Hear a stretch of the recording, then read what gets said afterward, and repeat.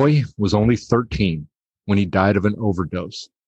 Another was 18 months as the death toll has rose. With fentanyl mixed with heroin and a 10-year-old that died, our country is in crisis as our youth seeks suicide. The attempt to reduce supply has not removed it from our hand. It's time we offer hope by reducing the demand. 4 children in Ohio who awoke and found them dead. They walked into their room and found their parents in their bed.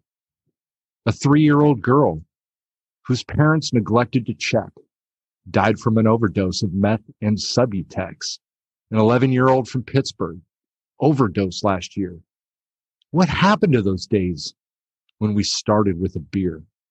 Look at how things are. As we're improving our technology, we ask to speak the truth, but we punish real honesty. The bullying of today, it doesn't have to end at school because you post embarrassing videos and show that you're a fool. We teach our youth delusions, pretending it's not real. Condoms should be offered as harm reduction is ideal. Maybe we should teach them how to safely test their dope before they stick it in their arms so they're not dangling from a rope. Kids today seem fragile, very emotionally disconnected. Nothing like we used to be as we fought when disrespected. Sensitivity has shaped our culture as laws prevent what's right, teach our kids the truth, so we keep them in the light. Don't worry about the history in 4th or 5th grade. It's the self-esteem and life skills that mustn't be delayed. Parents and teachers today must help them find a passion, determination, and empathy. It's time to have compassion. The death toll is rising, and just say no isn't right. We must begin the lessons or the flames will soon ignite. Tell your kids you love them and hold them close to you. If we don't do something now, you may lose 1 or even 2.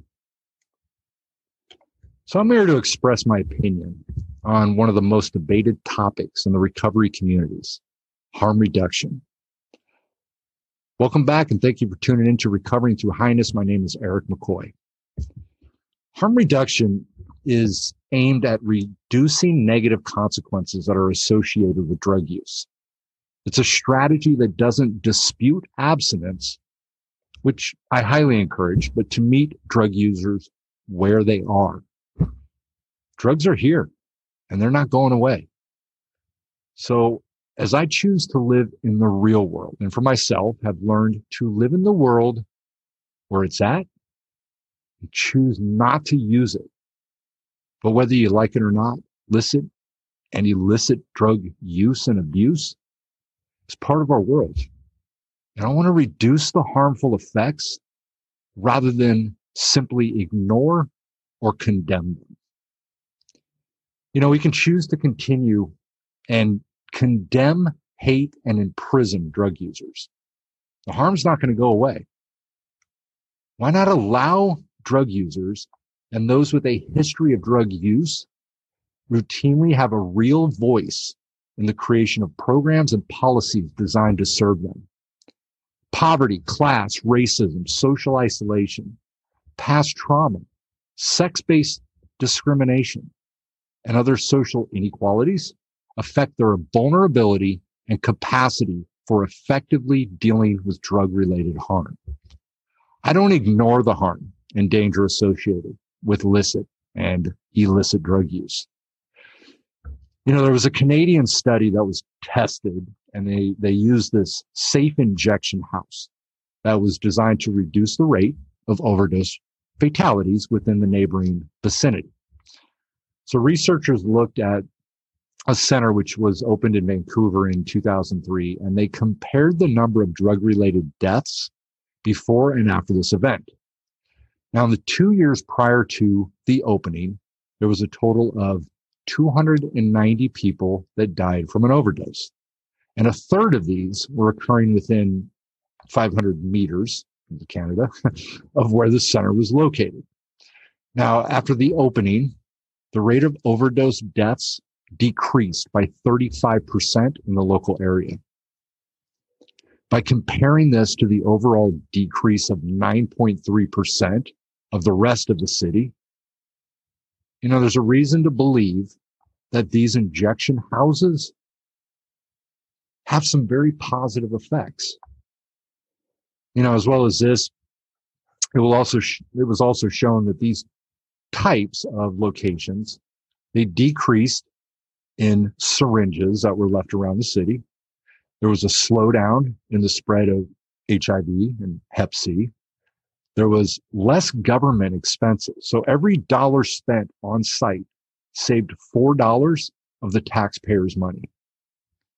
There was an increase in patients entering rehab clinics through the house's counseling services. Even with all these advantages, though, safe injection houses have still come under a lot of backlash and a lot of scrutiny from the general public and have been slow to be accepted in any areas around the world, especially in the United States.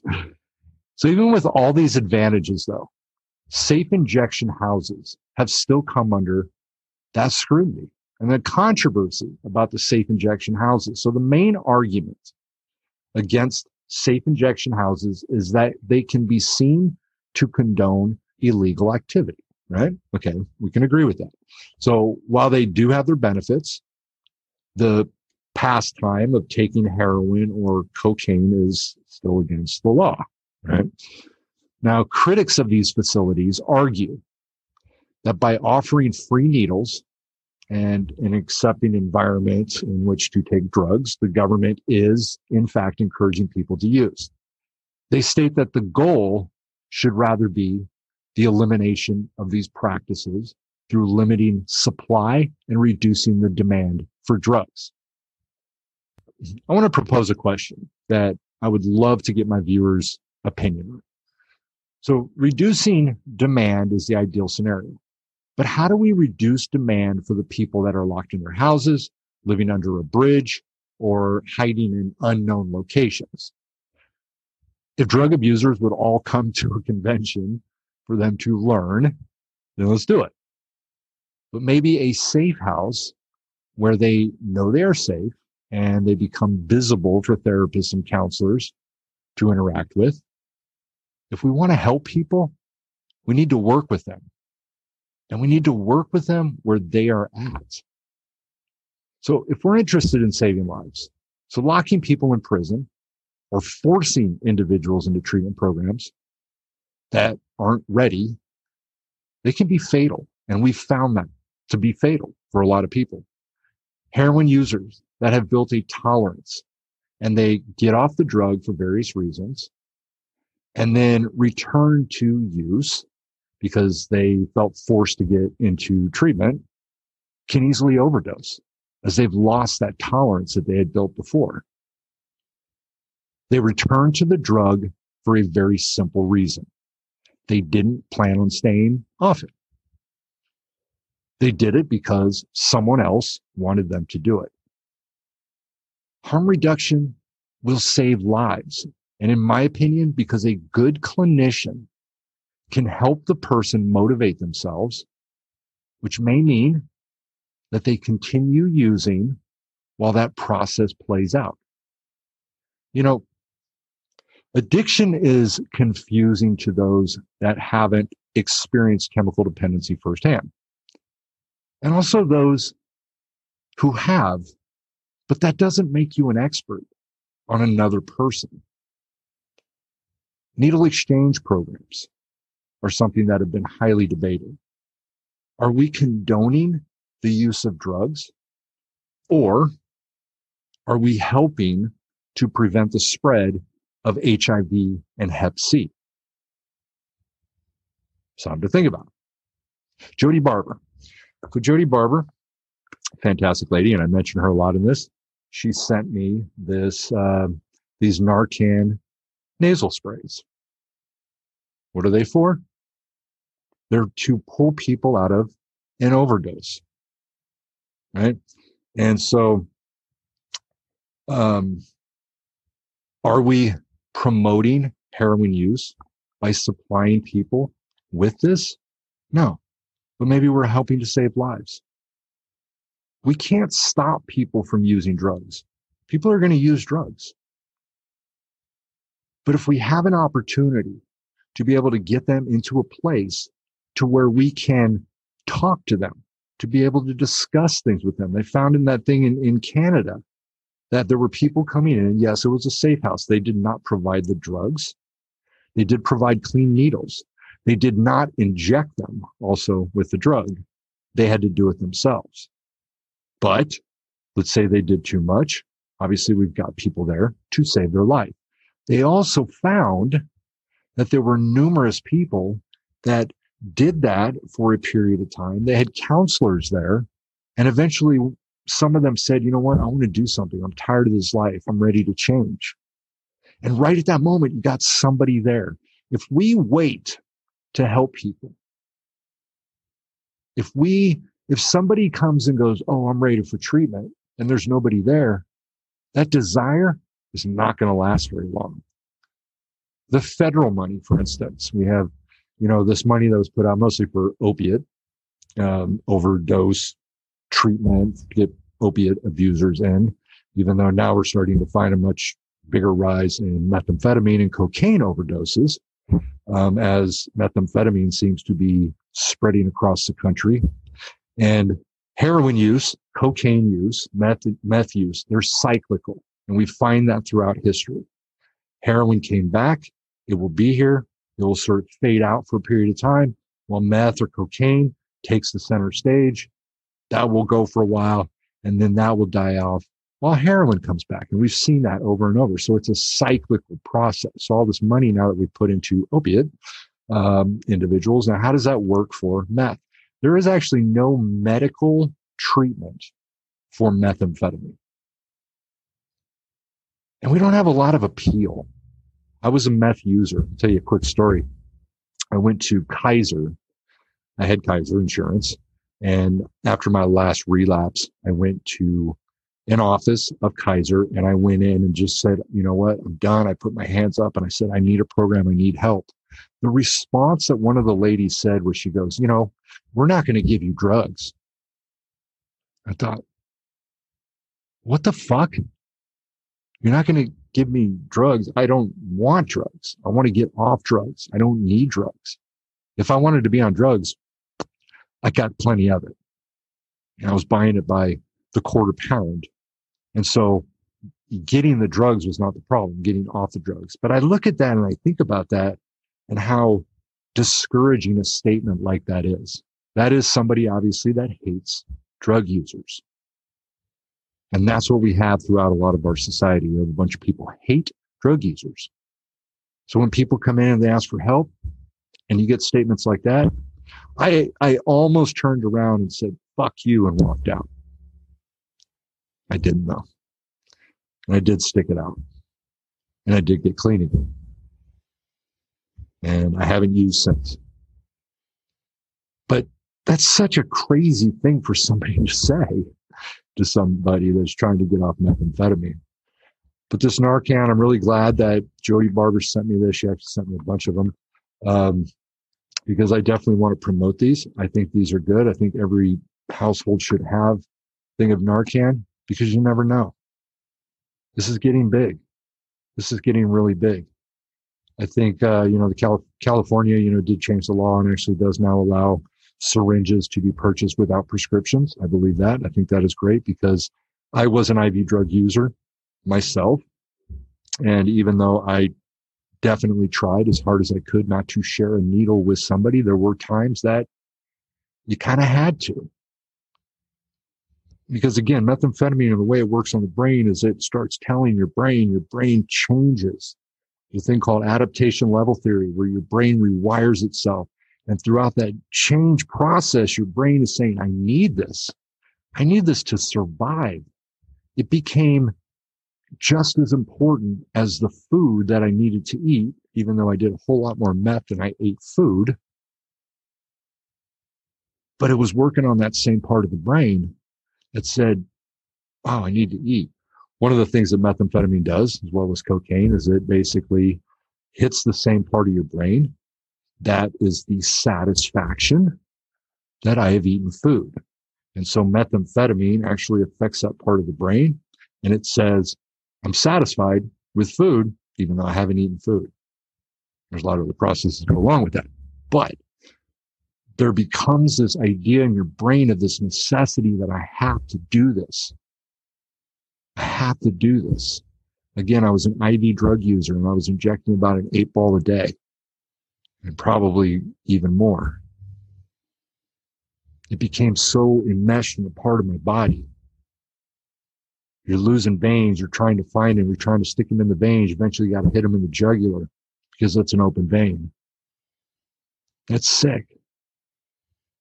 It's really sick, and it's a sick life. But to have a place or an ability for people to go that can feel safe so they can eventually reach that place, I'm ready to change. And if we got people there, can do it. The thing about the federal funds that go is that when somebody needs help and wants to get into a program that's federally funded, doesn't happen immediately. It's a process, a lot of paperwork, a lot of documentation. Between the time the person says, I want to change, and by the time they get approved, I guarantee there's a good majority of those people that aren't around anymore. They're gone. And so again, having a place for people to come, to be there, to feel safe, that's what we need. And I believe in that. And I know this is a very controversial topic with a lot of the people in the 12-step program. And that brings another topic to my mind, is that for years in working in this industry, harm reduction basically says, again, that, again, it can be complete abstinence that we're promoting, but it definitely says, again, we're working to reduce the harm, but it doesn't necessarily mean that people are completely clean and sober. And the sad part over the years, and I might have mentioned this before in a podcast, but the sad part about this over the years is that people in the 12-step program, they become sponsors. They have sponsees. They have grant sponsors. There's a whole family. And these sponsors will tell their sponsees that even if they're on an antidepressant medication, they went through treatment, they have deep depression, or they have anxiety disorders. And a lot of the treatment programs are not using benzodiazepines or any sedative hypnotic to treat anxiety disorders, which those medications were primarily created for. You said benzodiazepines. And they put them on anticonvulsant meds, which is the most common. Gabapentin is probably one of the most common that I've seen. But they'll be put on these meds. Us in treatment that are working with these people, we see this huge change. These people are like initially like depressed, and then throughout treatment they go on meds and they're like, yeah, I feel much better. It's not about feeling, it's about functioning. And so we're seeing this huge change in their functioning. They're feeling different, and they're feeling happy, and they're feeling motivated. And then they leave treatment and their sponsor says, you know, you're on this anticonvulsant medication. You know, because you're on that, you're not completely clean and sober. So you need to get off it. And the ones that believe in the idea that I need to do everything my sponsor says and just believe it, they stop, and the good majority of them relapse. So they go back to the drug of choice that they really like. So treatment programs, especially the ones that may utilize medications to help people, whether it be temporary or long-term, that is a harm reduction, even though it's just an antidepressant medication. But they are not completely off all drugs. And you know what? Everybody out there, if you drink coffee, if you smoke cigarettes, you're not off all drugs either. Caffeine, nicotine, a drug.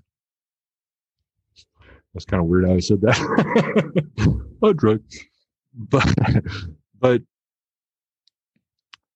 this is something that we got to think about. We want to help people. If we want to help people, I'd rather see them on heroin. Sounds crazy, But having a safe house, a place that they can go to, which can ultimately help them if they overdose, provide clean needles, and then be there. Be there when they say, I'm ready to change. Then they can be there ready to change, and we take them at the moment and we go, because you only got a little bit of time before they're going to change their mind. I've seen it over and over. So if we care about our people, we need to fight this. We need to create a safe house in every city out there where people can go and they can feel safe. And even if they're doing illegal drugs, because again, they're doing them anyways, we can provide a safe place for them to do it. We can help save their lives, and we can be there when they're ready to do it. Yeah. I know it's crazy. Some people just can't wrap their brain around it. But if we truly care about people, this is what we need to do. I want to thank everybody for listening. Again, my name is Eric McCoy. This is Recovering Through Highness. And again, my choice, I don't do drugs. I stay clean and sober because for me, it's the only way it's going to work. I don't have that ability. But if it works for somebody else, why not? Why not? So again, Recovering Through Highness. Laugh more. I love that one where I recover. Let's get high. Oh, that was great. But thank you again for tuning in. Please subscribe to my channel and check out my videos. I think I'm trying to be very informative, trying to be very educational, and at times trying to be fun. And I have a podcast that is on Buzzsprouts and my YouTube channel. My email address is recoveryecosystem.net. Sorry, that's my website. My email address is recoveryecosystem@gmail.com. And again, my name is Eric McCoy. Please send me an email. Please send me a message. I look forward to hearing from you. And I'm always looking for some good guests to have on the show. Thank you. And have a good rest of the day. God bless.